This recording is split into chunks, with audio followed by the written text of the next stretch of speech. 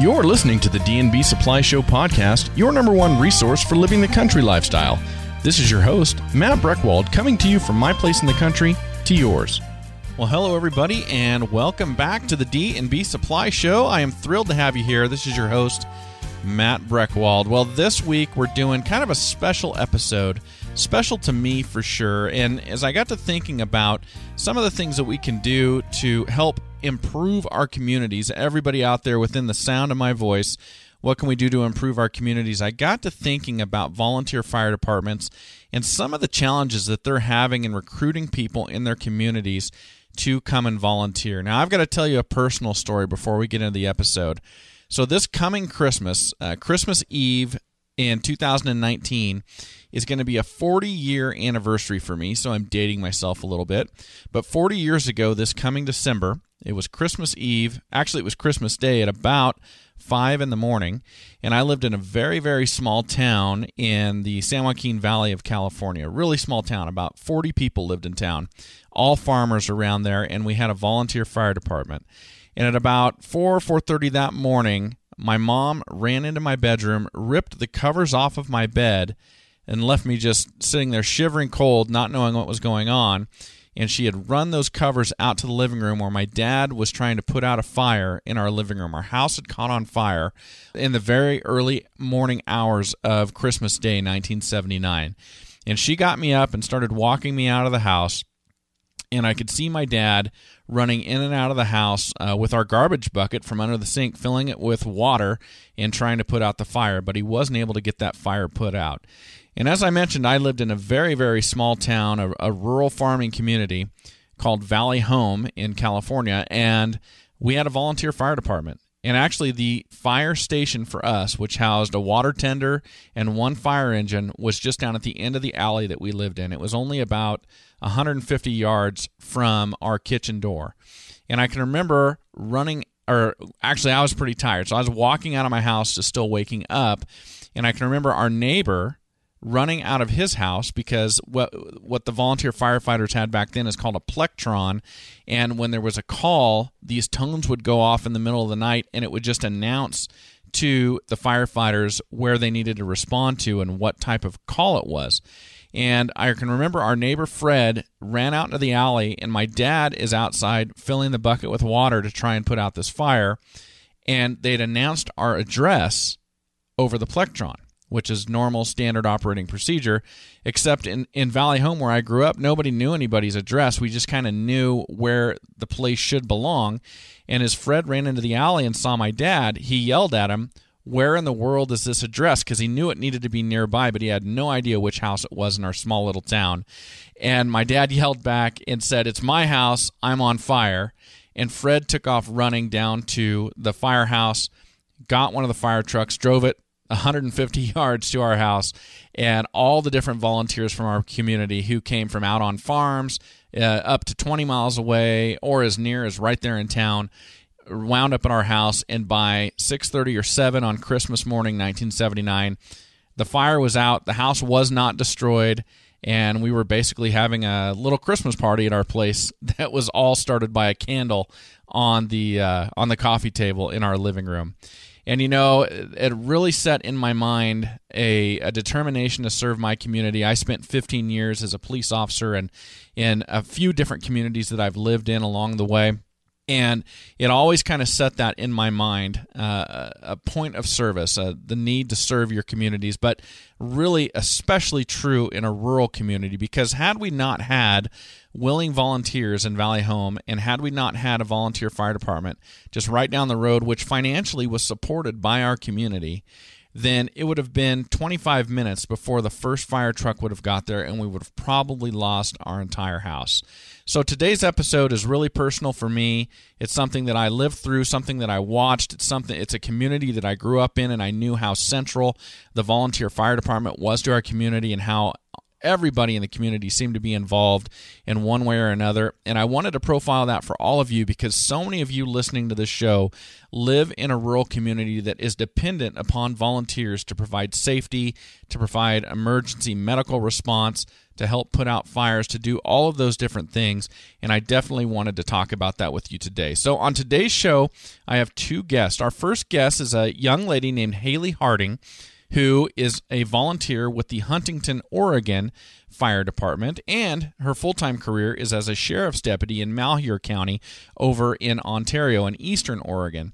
So she has a life that is full of service, both there in the Huntington Fire Department as well as the Malheur County Sheriff's Department, and she's going to talk to us about her experience being a volunteer firefighter and why she did it and what it means to her. And then after we get done interviewing Hailey, I'll be interviewing Steve Hersh, who is the first vice chair of the National Volunteer Fire Council, and he's actually got a lot of family in Eastern Oregon in the Burns area as well. But he's going to be talking to us about the statistics and the need for volunteer firefighters throughout our communities and what they're looking for, some of the challenges that volunteer firefighters come up against in these positions. Because while we do need volunteer firefighters and EMS and rescue personnel all throughout our rural communities throughout eastern Oregon and southwest Idaho, it is a job with some requirements. It's a volunteer position with some requirements, and it doesn't suit every single person out there. So Steve will be coming on after Hailey, and he'll be talking about that a little bit. And I hope this episode can help you figure out a way to support your local volunteer fire department and even inspire some of you to go ahead and volunteer. But there's lots you can do whether or not you're the actual person who's putting on the clothing and going out there in the truck and putting out the fires or cutting people out of cars. There's something that all of us can do to support this very, very important volunteer function in our rural community. So we'll have that coming up for you here in just a moment. Hailey, welcome to the show. Thank you very much for coming on. Thanks for having me. You bet. And I want to start off by saying thank you very much for your service. We're going to talk all about what you've been doing, but I mean, you're just constantly serving your community, both as a sheriff's deputy in Malheur County as well as a volunteer firefighter for Huntington, right? Yes, that's correct. I really enjoy it. I like to be able to give back as much as I can to the communities I live in and communities I serve.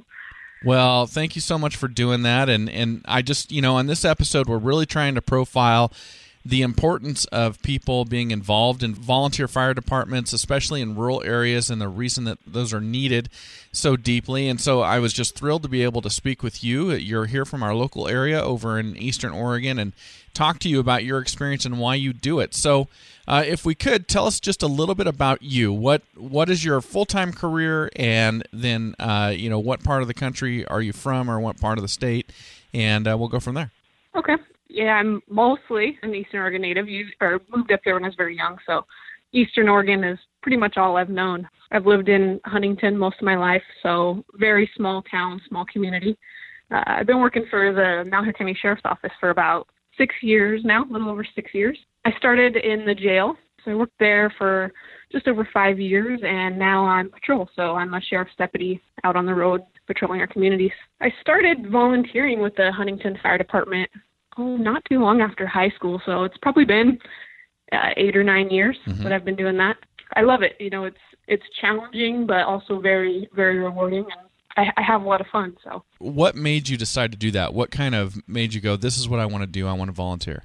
I don't know that I could pick out anything specific, but I always, when I was in high school and playing sports and that kind of stuff, I would always see the members of our volunteer fire department at the games, the football games, the basketball games, that kind of stuff. And, unfortunately there was a couple times where they were needed at those games. And I was like, man, I really respect them. Like, I wish I had their knowledge. And I think that's so cool that they're just showing up and they're being there and ready before they're even needed. And I don't know, I just had a lot of respect for them. And I always was curious about what kind of training they had, what makes them be able to do the things they do and serve us the way they do. And were these folks that you knew from the community outside of their roles on the volunteer fire department? Yep, everyone on the fire department here in Huntington is, part of the community here. We have to be able to respond in a timely manner. So, yeah, the chief was a friend of mine in high school, and a gal I played sports with, it was her her dad and her mom, and they were the two that were, just always there. And I always thought that was pretty neat. They have lives and jobs outside of their volunteering, but they were always there and willing to help. So I just really respected that. So when they asked me to be a part of the fire department, I was kind of humbled, like, me, why me, Mm-hmm. Like, we just think, you'd be a good fit, and you volunteered in our community in other capacities. So we just, thought you'd fit in and be a good part of it. Now, do you have a specialty? Is there a particular assignment that you have, or does everybody who volunteers, they all have to be able to do all the different tasks equally? It kind of just varies because, we have some volunteers who are able to show up and train and help more than others, because we all have jobs, we all have to make a living. Mm-hmm. So it just depends on how much training they've been able to do, if they're able to perform that job that they're needed to do. Mm-hmm. But mostly we try and all be able to do everything, We all try and familiarize ourselves with all of our equipment, all of our rigs, but, there are other people who, we take medical calls as well, so people who are trained a lot more medically, and the other people just kind of assist. So I don't have an actual particular job when it comes to a fire or a medical call. We all just kind of jump in and help each other as we can. Now, I've been to Huntington, but a lot of our listeners probably have not. Can you tell us how far is Huntington from the nearest city, which I'm assuming is either Weiser or Ontario? Yep, Weiser's about 25 minutes. Ontario is about 30 minutes. And if you're coming the other direction, Baker City's 45 minutes. So okay. we're kind of out in the middle of nowhere. Yeah, you kind of are. And so how important is it to have a group of volunteers that are there and able to help people if they're having a medical problem or a car accident or a fire or something like that? It's really invaluable. You can't, I don't know how to emphasize how important it is when you're that far away. It's really important to have somebody and people in this community who are 5 or 10 minutes away. Whereas, if you're having to call someone from, Baker City or Weiser or mm-hmm. Ontario, it takes a lot of time. So say we're out on the freeway on a car accident, typically we call Treasure Valley paramedics out of Ontario. Mm-hmm. Well, they have to have city coverage before they can even respond out here. So occasionally there's times where we wait before they can even come to us. So we're doing things like, of course, making sure that they're okay, starting that basic medical care. Mm-hmm. A lot of times, I shouldn't say a lot of times, but, often you have to extract people from vehicles. So mostly our goal is to have them ready when whatever agency is transporting them to a hospital or wherever they need to go, have them ready when they get there. And, a lot of times, I don't know if you've ever been in a car accident, or anyone who has been could say, it's really scary. Mm-hmm. So just seeing, even though we can't transport them right away, just having us there and seeing our faces really, really helps calm them. Just to know that there's someone there with some training and experience looking out for them and taking care of them until we can get them where they need to be. Yeah, absolutely. And out there on I-84, especially if there was inclement weather going on, it could be a long time for people to get to your stretch of the interstate if you weren't there. Oh, yeah, for sure. This is a pretty bad stretch of interstate that the Huntington Fire Department covers. So, when the road gets bad, we're out there constantly. Now, in terms of your career as a volunteer firefighter, has there been one thing, good or bad, that has stood out to you over time? It kind of comes in waves. Sometimes you get those calls that can be a little hard on you. Mm-hmm. You're doing this for free, out of the goodness of your heart. And sometimes they are difficult and challenging and stressful, but sometimes they're very rewarding. I couldn't pick out a story that was the most rewarding. When someone asks you, when they ask me what I do, tell me about your time with the fire department, they'll say, tell me the best story, tell me the coolest story. I'm mm-hmm. like, okay, well, dispatch sends me out to this call that just sounds horrible. All of these thoughts are going through your mind. When you're driving there, you're thinking, all right, what am I going to do when I get there? What's my priority? How am I going to do it safely? What happens if this? That's how our minds are working. But the best stories are the ones that come in like they're horrible and you get there and everyone's just okay, Yeah. Those are the good stories to me. But something else that is rewarding to me is, within every community there's going to be an elderly population. And a lot of these people don't have family nearby or people taking care of them nonstop. So mm-hmm. sometimes, we get these people in our community and they're just nonstop, they're calling 911 because they need something. And when you get there, it's not a true emergency. It might be to them, but you realize, man, they don't have anyone. Right. They probably called us here because they needed someone to talk to. And you know what? We're glad to do that. Those are rewarding to me. Well, it's really interesting, and for folks that don't understand how it works, tell us how it works. So you're not working, you're on a day off or a night off. It's 2 a.m. and somebody needs help. So you're at home, you're in bed, you're asleep. It's 2 a.m. Somebody needs help. What are the steps? What happens, and how do you respond? So of course they have called a dispatch center or called 911, and we're dispatched out of Baker County because Huntington is in Baker County. So we all have radios that we take home. So you'll get the page, we call it, the tones on your radio, and they tell you, what they need, if it's a fire, if it's a medical, if it's a motor vehicle collision. So they just give you the basics of what it is. In reality, you don't know quite what it is you're going to. So we all, get dressed, get our basics on, go down to we have 2 firehouses here in Huntington. Mm-hmm. So we all go down there, get our gear, get what we need according to the call, and decide what vehicles we need to take in response to whatever the call is, and head out. And, you might be there 30 minutes or an hour, or you might be there 8 hours. Mm-hmm. You never know, And I just want to emphasize that you're home in bed, that goes off, and you've got to get up, you've got to get dressed, get to the station, get the vehicle, get to the scene. I mean, there's many steps in between. Oh, yeah, yep. And you got to do it, as quickly as you possibly can while doing it safely. Right. Well, it's really interesting. Does your law enforcement career ever overlap with what you do as a volunteer firefighter?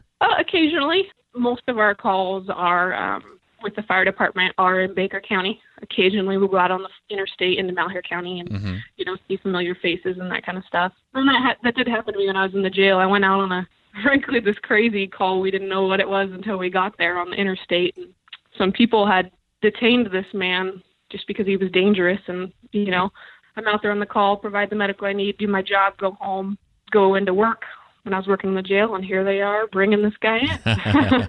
So it happened occasionally, yes. Sure. But, the volunteering with the fire department has really helped me in my actual career at work, working for the sheriff's office. It's really prepared me for, understanding what's important when I'm on scene, having the knowledge to provide that basic medical care if that's what's needed, and, helping kind of triage and figure out what I need to do. Well, Hailey, thank you so much for all you do for your community and for the rest of us who are traveling through that community. And thank you for sharing just a little bit of a piece of that with us today so we can all get a little bit of a glimpse into what it's like. You betcha. And I hope that in people hearing this, they would maybe consider helping out, volunteering somewhere, because even in my capacity at the sheriff's office, we're out in these small towns and sometimes we need help, and a lot of times that's what we get as volunteers, and they're doing the same exact thing I am on their own time, and they're invaluable. I don't know what we would do without them. So we will be right back with Steve Hersh. For work, play, or a little bit of both this winter, stop by D&B Supply for Wrangler gear. From flannel-lined jeans to stylish shirts and jackets, fit for the field or a night out, Wrangler has you covered. Established in 1947 with a spirit of courageous individuality, Wrangler apparel is designed to last and look good to boot. With new styles and great fits, it's clothing that wears well no matter what the season or what life throws at it. So stop by your favorite D&B and get covered this winter in Wrangler gear. Know when they say good fences make good neighbors? When you've got Balin Country gates and panels to really fence your livestock in. Also, when you let your neighbor in on the great deals you can find on Balin Country at D&B. Made from steel and designed for stamina, Balin Country gates and panels are tested to match up to robust ranch life. So instead of mending all those fences, round up a whole new one with Balin Country at D&B Supply. Steve, welcome to the show. Thank you so much for joining me today. You bet, Matt. Thank you for asking. Hey, you bet. I am really looking forward to doing this episode. I've been looking forward to profiling this for a while, and I know there's a need, so I really appreciate you coming on. I wonder if we might start off by just having you just tell us a little bit about yourself, where you live, what your full-time job is, and then we'll jump into the main topic. Yes, sir. I live in the northwest part of Kansas. This is high desert out here, very much like southeast Oregon is high desert. Mm-hmm. I'm 15 miles from Nebraska and 70 from Colorado, so right out in the corner of the state. volunteering is a passion. Volunteer firefighting is a passion, but my real full-time job, the one that pays enough money to enable me to do the volunteer work, is as an attorney. Besides having my private law practice, I'm county attorney, which means prosecutor, basically. Represent 18 small cities out in this part of the world. Right now, I do about 1,000 income tax returns, so we're pretty hot and heavy doing those with the farm tax season coming up here. Well, it's underway. That's right. And I guess I'd probably throw in, too, there's a grandpa thrown in there somewhere that I got to play grandpa every once in a while. All right. So obviously you're very active in your community. You're serving them in your professional duties, but also in your volunteer time as well. Right. I got a little Oregon connection, too, and that after World War I, two of my great uncles and one great aunt moved out to the Harney County area, and then after World War II, a couple more aunts, my dad's sisters, moved out to Burns and Hines. So I've got a lot of relatives in that French Glen, Burns, Hines, Seneca portion of Oregon. So I've been out there many times. Very interesting. Very cool. Now, what was the significance of the moves post-war? Was it when they got back from serving, or what was the significance there? You know, some of that was the case, but you know, for those that moved out after World War I, it was simply because there was the availability of farm ground out there, and that's why they moved out then. I honestly don't know for sure about my aunts why they moved out there, but they moved out there and found boys to get married to and stayed. Well, that'll work, right? That's right. Well, we're going to talk about your service and your volunteer firefighting service here coming up in a minute, but you've got another title and another thing you do as a form of service to communities all over the country. Could you tell us about the National Volunteer Fire Council? I certainly can. The National Volunteer Fire Council is one of the leading national organizations in the fire service. Basically, there are three national fire service organizations: the International Association of Fire Chiefs, which obviously represents the fire chiefs, the International Association of Firefighters, which represents career union firefighters, and then the National Volunteer Fire Council, which obviously by its very name represents the volunteer firefighters and EMS personnel across the country. The composition of the NVFC is it's made up, there are two directors from each state, 49 of the states. We haven't been able to find volunteers in Hawaii. We're celebrating about 40 years of being in this business. So, for example, in Oregon, the Oregon State Volunteer Firefighters Association is a member of our organization. And in Idaho, it is the Idaho Volunteer Fire and Emergency Services Association. So there's two directors from each state. We all get together a couple of times a year and talk about basically how we keep our volunteer firefighters safe and how we keep them proficient with the job that they do in the communities that they serve in. What is your role in the NVFC? Okay, well, other than obviously I represent Kansas there, I've served for about 20 years as Secretary of the Kansas State Firefighters Association. And just so you kind of know, maybe it's kind of unusual for a lawyer to be a firefighter. I guess I put out fires in two different ways, both from a legal standpoint and literally on the end of a hose line. But in 1963, my father started a rural fire district in the north central part of Kansas, and I was born the year before that. So I've grown up with this my entire life, and it's just part and parcel of what I do. But it's great to be able to assist volunteer firefighters in doing their job. And you serve as one as well, obviously. Yes, I do. My department is Sheridan County Fire Department at Hoxie, Kansas. Population in our county is about 2,500 to 3,000 people. We're the only fire department in the county, covering about 900 square miles, have no career people. It's all volunteer department. Well, I've got to ask you, so you're working as the prosecuting attorney in your county. Do you ever go to calls, car accidents like DUIs or things like that, where you have to recuse yourself as a prosecutor because you've been involved as a volunteer firefighter? Fortunately for me, I'm the county attorney in one county and work on a fire department in a different county. Okay. So, and there's some reason for that because of just exactly what you're referring to.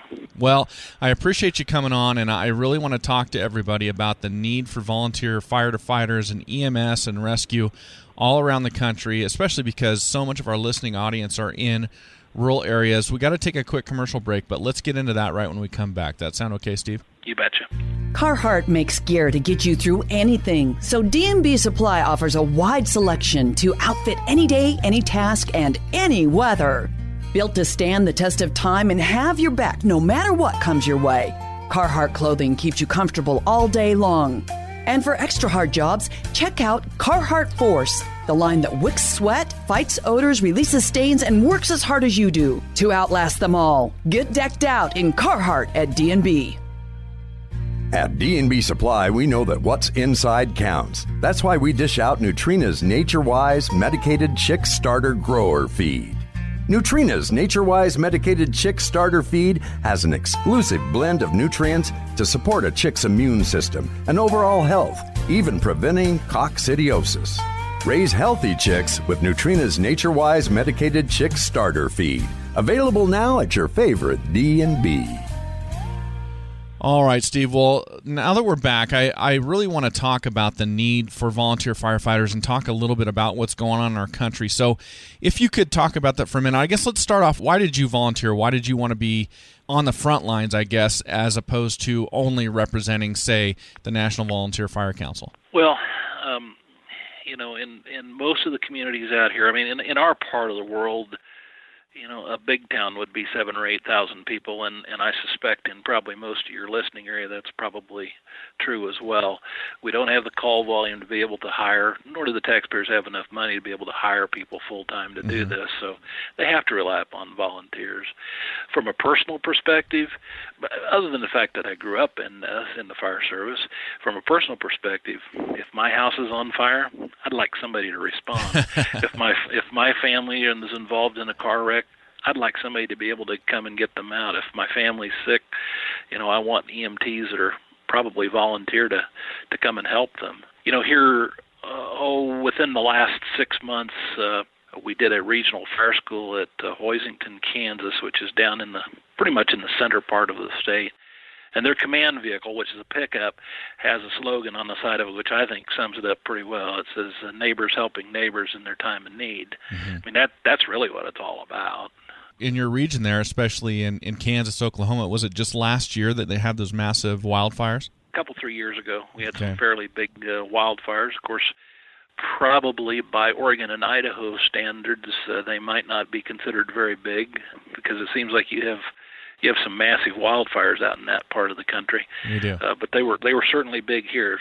Started in Oklahoma, came up into Kansas. There hadn't been a lot of prescribed burning in that area to get rid of some of the fire fuels. I think this is Wildfire Awareness Week across the country, and people need to know how to protect themselves. You can rely upon your volunteer fire department to show up, but you also need to be making sure that you're taking preventive measures on your own as well. You bet. Now, just to give some perspective to everybody listening, how many communities throughout the United States rely on volunteers for firefighting, for EMS, for rescue, all of that? Well, I'm not sure what the total number is. I know that the latest statistics for 2014 shows about 1.1 million firefighters across this country, of which about 70 to 75% are volunteers. So around 800,000 volunteers, 27,000 fire departments, so you can probably translate that. But obviously any community in this country that's probably a 5,000 population or less, the chances of them being covered by a volunteer fire department are pretty high. Yeah, and so 7 out of 10 nationwide. Right. Wow, that's really significant. And so it takes a lot, I would assume, to get people to volunteer. I mean, so for example, I used to work in the city of Boise here in Idaho, and we had a full-time paid fire department, and people looked at that and went, wow, what a job. But volunteers are doing this after their work. Or during their work. Yeah, that's right. That's right. It's physically demanding work, obviously, and it's also mentally challenging. Last Thursday night, I and my crews were out on a fatality wreck south of town. Those are difficult things for people to have to process in their brain. We look in terms of National Volunteer Fire Council, some of the programs we've got are meant to try and address some of those needs in the volunteer service, again, to help make them safe and to make them proficient in the job that they do. Firefighting, being a team sport, our team is only as strong as the weakest link. So we want to make sure that firefighters are active and healthy and eating nutritious meals and watching their health. And for myself, personal story, about 6 years ago, because of blood screening that we did in my department, a fully volunteer department, I found out I was diabetic. I was able to lose, because of some of the nutrition information that we're able to provide to our volunteers, shedded 60 pounds off my frame, and feel a whole lot better because of that. So, there's a lot of things out there, recipes that use beef that we all like, programs. And one of the things we find with heart health is making sure that firefighters are drinking water out there in the field. Cancer is a big issue in the fire service, and we're doing everything we can to try and keep firefighters from getting cancer, because the incidence of cancer among firefighters nationwide is higher than the civilian population, which is because of some things we're doing and some things that we're not doing that we should be. And then third, and I know this, I don't want this to be a negative thing, because there are concerns out there, whether it's heart health or whether it's cancer. But the third thing is we see a lot of firefighters and EMTs taking their own lives, because any firefighter, volunteer or career firefighter who's been in the service for a long period of time, if I ask them to close their eyes and think about the worst scene that they've been on, they could automatically, almost magically, be transported back to that time. They would be able to tell you what it smelled like, the sounds that they had. But the main thing is, the purpose of the NVFC, National Volunteer Fire Council, is to try and make sure that our firefighters are getting the tools they need to be able to serve their communities. And there's a lot of things we can do. We can keep people alive. We can help their heart health. We can keep them from getting cancer. We can provide tools out there so that their mental health is good too, and that's what we're trying to do. Absolutely. Now, you brought up the before I go to that question, I just want to address the issue with suicide from first responders. I mean, it's definitely a hard job, and you see things, and it takes your toll. So there's got to be a lot of attention paid to your mental health and your emotional health along the way as well. Exactly. And what the National Volunteer Fire Council has done is we've partnered with the American Addiction Centers.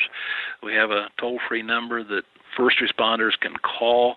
They're going to be answered by a firefighter. They're going to be assessed, and then provided some type of mental health counseling. And I tell you what, we're working hard to get that phone number out to make sure that firefighters are taken care of. Sure. And all people have to do is go to the National Volunteer Fire Council website, and they're going to find that number. Got posters we're trying to get up in all the fire stations. There's no reason for a needless death like that. Well, and one of my goals with doing this episode today is I want to bring more awareness to the need for this in rural communities, and the fact that most fire departments are volunteer across the country, and I want to motivate people to be involved, but I certainly don't want to use rose-colored glasses to do that. So I'm glad you brought that up, because it's something that people really need to know before they get involved in doing this. And I think the fire service is doing a better job of making sure that before, when people first come in the fire service, in the volunteer fire service, that they come in with open eyes, because as long as we know there's a problem out there, we can always find solutions to them. That's not the issue. I find, too, that with my volunteer firefighters and volunteer firefighters across America, the same. If you give them the tools, they will rise to the occasion and, in fact, will exceed your expectation. Just because, when you look at it, volunteer firefighters, if you're a career firefighter, you're a firefighter. That's your job. As a volunteer firefighter, on my department, I got people who work at the John Deere dealership. I got people who work for the city. I got people who are attorneys or accountants, you name it. They come from all walks of life, which is a beautiful thing for us because, for example, when we're out on an accident scene, they can put all those things that they have in their little kit bag of knowledge from their work life and apply them to an incident scene. I mean, it's just wonderful. The one thing I want to make clear is that you may be a volunteer firefighter, you may be doing it getting called away from work, you may be doing all your training after work, but you're possibly going to be responding to the exact same type of emergencies that any full-time paid firefighter would be as well. Absolutely. And, one of the things that I think is unique about volunteer firefighting, too, is that, I said the slogan at Huntington, Kansas, neighbors helping neighbors in their time of need. One of the things in the volunteer fire service is most of these calls that we're going to respond to, we're probably going to know these people. We, certainly if they have houses, we know them. But that's also to our advantage because we know what they look like on the inside, too, and that helps us do our job. When we go to medical calls, we know those people, and they're our friends and our neighbors and our relatives, and that's one up for us. That's why the volunteer fire service is so good. We certainly have, a wide variety of things. I mean, people think about fire department, they think about a fire, but our mission has expanded so much over the last 30 years. When my father started in the fire service 50-some years ago, it was put wet stuff on red stuff, and today it's way more than that. In fact, Sure. the number of fires has actually gone down, but we're doing lots more things, whether it's with hazardous materials or if the department happens to do EMS, and a lot of them do, working RECs, working carbon monoxide calls when their alarms go off. I mean, there's a lot of things other than fire that we do and have to be prepared for. Now, how is, across the nation, how is staffing on volunteer fire departments going? I think what you'll find is that in places it is in dire need, and in other places not so bad. My fire department, for example, in a county of 2,500 to 3,000 population, we roster about 105 firefighters, so that's a pretty good deal. And our department, we don't seem to have any trouble recruiting young people. But I will tell you too that recruitment for the volunteer fire service, it's a 24/7 deal. When you find some young man or woman or older man or woman that you think would make a good firefighter, why, you got to start working on them. I've got a kid that works for a highway contractor, and I was after him for about 3 years, and he's just, he finally came on the department and just does a super job. I'm extremely proud of all the young men and women who are out there, and on all the people who are volunteering. I just think they do a tremendous job for their community. But the things that we find, I mean, there are challenges. I think in some places it's a leadership challenge in departments, but the practical matter is in a lot of our small communities, the communities have gotten older. Some of the younger people are not there, and those people that are there, they've got a lot of call for their time. Mom and dad are both working now, which wouldn't have been the case 50 years ago, and somebody's got to take care of the kids, and both mom and dad running off in the middle of the night isn't going to work very well.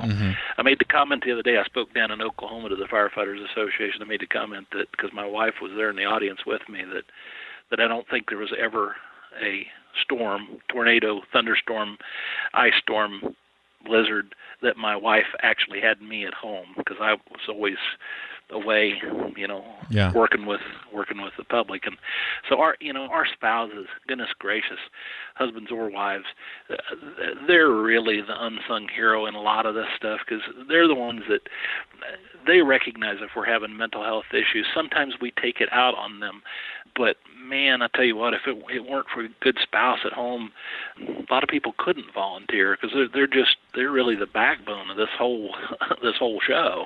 Yeah, you're absolutely right. You've got to have that support at home or it just doesn't work. Now, you mentioned a moment ago about the young man that you were recruiting to be on the fire department, and you talked about kind of spotting somebody out who would be a great firefighter. So for people listening right now who are thinking, well, maybe this is something I'd like to do for my community, but I don't know if I'm the right person. What does make a good volunteer firefighter? It is not for everybody. There's no question about that, because it's physically demanding and mentally challenging. But, I think if you just find somebody who really wants to give back to their community, that's really all we're looking for.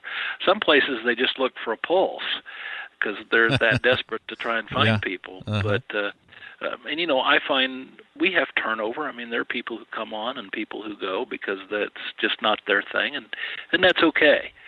I don't know that I can tell you what the ideal firefighter is, because I'm not sure that I've found it yet. But what I like to see in departments, and I spend a lot of time, especially in Kansas, but also across the country, what I love to see when I go in a fire department is to see a mix of young folks on that department and older folks, because the young folks are the one that can get the job done because of the physically demanding tasks that there are there, and the old folks can keep them from making the same mistakes that they made 15 or 20 years ago, and hopefully keep them alive as a result of that. To go into a department that's all old, it just isn't there, and if you go in one they're all young people, that's not good either. It has to be a good mix of that. Yeah, you got to mix that physical ability with some wisdom. Yep, very much so. Absolutely. I'll tell you what, let's take another break. When we come back, I want to ask about training and skills and things like that, and maybe that'll help our people listening to the show kind of figure out if they've got what it takes if they're interested in doing this. All right, sounds good. In the thick of winter, it's time to think about a thick, full lawn. No, really. At D&B Supply, we plan ahead and carry Scott's Turf Builder Weed and Feed so you can get a head start, too. For a better lawn this spring, limit foot traffic on those brittle leaves of grass, sharpen your mower blades, and schedule lawn feedings by creating reminders on your phone or calendar. Then pick up some Scott's Turf Builder Weed and Feed on your next trip to your favorite D&B Supply. At D&B Supply, we believe happiness comes from the inside out, especially when it comes to our pets. So give them Hill Science Diet for many happy wags and purrs. Using only high-quality ingredients, Hill Science Diet is expertly crafted for lifelong health. With formulas for every age, size, and special nutritional requirements, from joint care, oral health, and weight management, it's the #1 choice of vets to feed their pets. Keep your pet happy-go-lucky and pick up Hill Science Diet at D&B. Well, Steve, let's talk about training and skills. So what's a new volunteer firefighter? What kind of training are they going to undergo, and what kind of new skills are they going to learn and have to be able to do? Well, I'll tell you, the training requirements are going to vary so widely across the United States. I'm not sure about Oregon and Idaho. I know in Kansas we have no mandatory training standards. Some states do, some states don't for volunteers. So that's going to vary a lot from department to department. I can tell you about my department. You come on, we got a whole list of things that we want you to learn about. We want you to think about or learn about fire behavior, how fire behaves, why we're using the water to put out fires, the physics and the chemistry of that, how to run the pumps. And my department, like most of them, we've got a lot of trucks in the station, and they got different pumps, and you got to learn how to run all of them, and quite frankly, how to drive the apparatus, because it doesn't do you a bit of good to have the nicest, shiniest equipment in the world if you can't get it there, or if you wreck it en route. Sure. And then all the other things about making sure that your gear is being worn properly, suiting them up, getting them equipped and ready to go. Again, that's going to vary wildly from department to department. A good department, they're going to work hard at training people. My department, for example, we meet every week, which is a huge time commitment for our people, but I stack them up against any career department anywhere in the country. Now, does every let's just take your department as an example. Is every firefighter trained in EMS skills? Do they all become EMTs or emergency medical technicians, or is that just reserved for a few select firefighters? Well, and again, this is going to vary wildly across the United States. It's setting in the western half of Kansas, which is primarily rural. Biggest towns out here, 20 to 25,000 population, and there's only 3 or 4 of those. And I'm talking about the entire western end of the state, from the middle clear to the west to the Colorado line. Mm-hmm. There are very few of those that do EMS. But if I walked 15 miles north of here up into Nebraska, in the Sandhills of Nebraska, the western end, the Panhandle area, almost all the fire departments are going to provide some type of EMS service. And most of our places out here in the western part of Kansas, EMS is typically provided by a standalone agency that simply does EMS. Now, does that mean that we don't get called? No. I mean, all of our people are trained with first aid, basic first aid, CPR. I mean, because you just never know when you might need that. I have a number of firefighters who are EMTs who not only volunteer for the fire department but also volunteer for the EMS agency. But in some places, if you're a firefighter, you're probably going to be an EMT too, and that's a lot more hours, and it's difficult. And when it comes to bringing on new volunteers, what is the cost to get them trained up and ready to go? Well, again, it's going to vary a lot because some places don't have any mandatory training. I don't know. Frankly, in my department, I would kind of hesitate to say that there's a cost really to that because we're training our new firefighters at the same time that we're re-educating our older firefighters. In Kansas, our state association does regional fire schools, there's no cost to local fire departments to do that. And I think you'll find that all through the United States, the training is probably not an issue because most of that can be done in-house with very little cost. And then if not, various state and federal agencies are always available to come out and assist with training, including the NVFC, because there's with the younger population, we find a lot of folks who want to do online training. There are a number of courses that are available through the NVFC, through our website, that people can go on and can do that at their own leisure too. Now, you mentioned earlier that in your district you're not having trouble bringing in younger recruits, younger volunteers,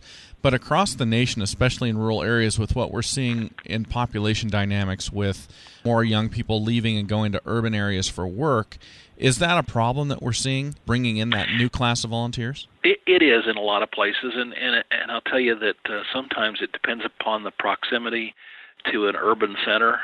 In my part of the world, there are no urban centers, so most of my volunteer firefighters are not commuting to work. They work in the community in which they live, so it's not as big an issue. But certainly you get in the eastern part of Kansas, which is more urbanized, that is an issue, and they do have trouble finding people. And sometimes even out here, employers maybe are a little short-sighted and they don't want their employees taken off during working hours, which is too bad because, that business might be the next one that needs the services of a fire truck. Right. For my own experience, I can remember my dad telling me that in 1963 when they started the fire district, they went around door to door to get landowners to sign petitions to establish the fire district, and because they basically had no fire protection before that.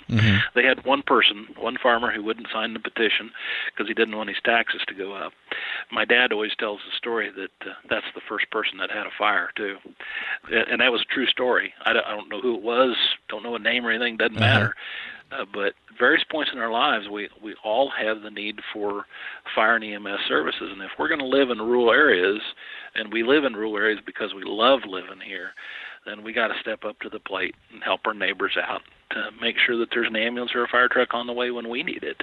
All right, Steve, one more break, and then we'll kind of wrap this up with information for people who want to learn more, okay? Very good.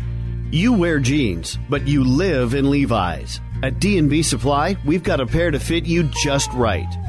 Iconic and hardworking, Levi's are legendary. Worn by cowboys, rock stars, and everyday people, we carry different washes, styles, and sizes for both men and women. These jeans are ready for anything your day brings, from working outside to a night on the town. The denim legacy lives on every time you put them on. So pick up some Levi's at D&B. No matter where work takes you, D&B Supply makes it easy to get the job done with DeWalt FlexVolt tools. With advanced battery technology, DeWalt FlexVolt tools gives you the power of freedom to work without cords. For construction, remote job sites, and outdoor projects, the heavy-duty FlexVolt line offers everything from hammer drills to table saws to air compressors and more. So get out there and get to work with DeWalt FlexVolt power tools. Available at your favorite D&B Supply. Well, Steve, I wanted to ask, just for the folks out there listening they've kind of had their ears perked up and they're saying, maybe this is something I'd like to do in my community. I worked for 15 years in a previous career as a police officer, and during that time, people who were interested in that career, they could come and they could do like a ride-along or a job shadow to find out more about the job and kind of give them a better idea of whether or not they wanted to continue pursuing that as a career or as something they wanted to do as a volunteer, like as a reserve police officer or something like that. Is there anything that folks can do like that when it comes to volunteering as a firefighter? Oh, I think there are a lot of opportunities depending upon the department. We would always welcome people in my department, and I think most fire departments would welcome people coming to a training session and just sitting in on that and kind of figuring out what it's all about. It's a little more difficult with ride-alongs in our business because we're doing other jobs until the tones drop. That's right. Then we're out the door. It's a little more difficult. But, one of the things that people need to do if they're all interested in finding out about who protects them. The NVFC has a website called MakeMeAFirefighter.org, okay, and that's a website people can go on. They can type in their their zip code, and they can be hooked up with departments in their area who are looking for help. It's a great resource. Okay, that's called MakeMeAFirefighter.org. Correct. Okay. Very cool. So they can get more information there. They can explore it a little bit deeper if they've got that curiosity about possibly doing this. That's correct. Now, let me ask you about folks who would like to serve their communities. They'd like to be involved, but they're just not going to be able to be a traditional firefighter. How can non-traditional people volunteer? Okay. One of the things that I think we in the fire service probably don't do well enough is that we're always out there searching for traditional volunteers, somebody that can hump a hose line, somebody that can take a set of extrication equipment and cut a car up. But yet we don't look for the non-traditional things. In my department, for example, I got a couple of ladies that bring us in cookies every once in a while. That's kind of nice. I mean, guys appreciate that. Guys and gals appreciate that. We have to kind of keep the low-cal stuff down, for weight, but it's nice for people to do that. And I'm going to tell you that even if somebody doesn't want to do that, there isn't a department out there that couldn't use bottled water. People can buy a case of water and take their fire department.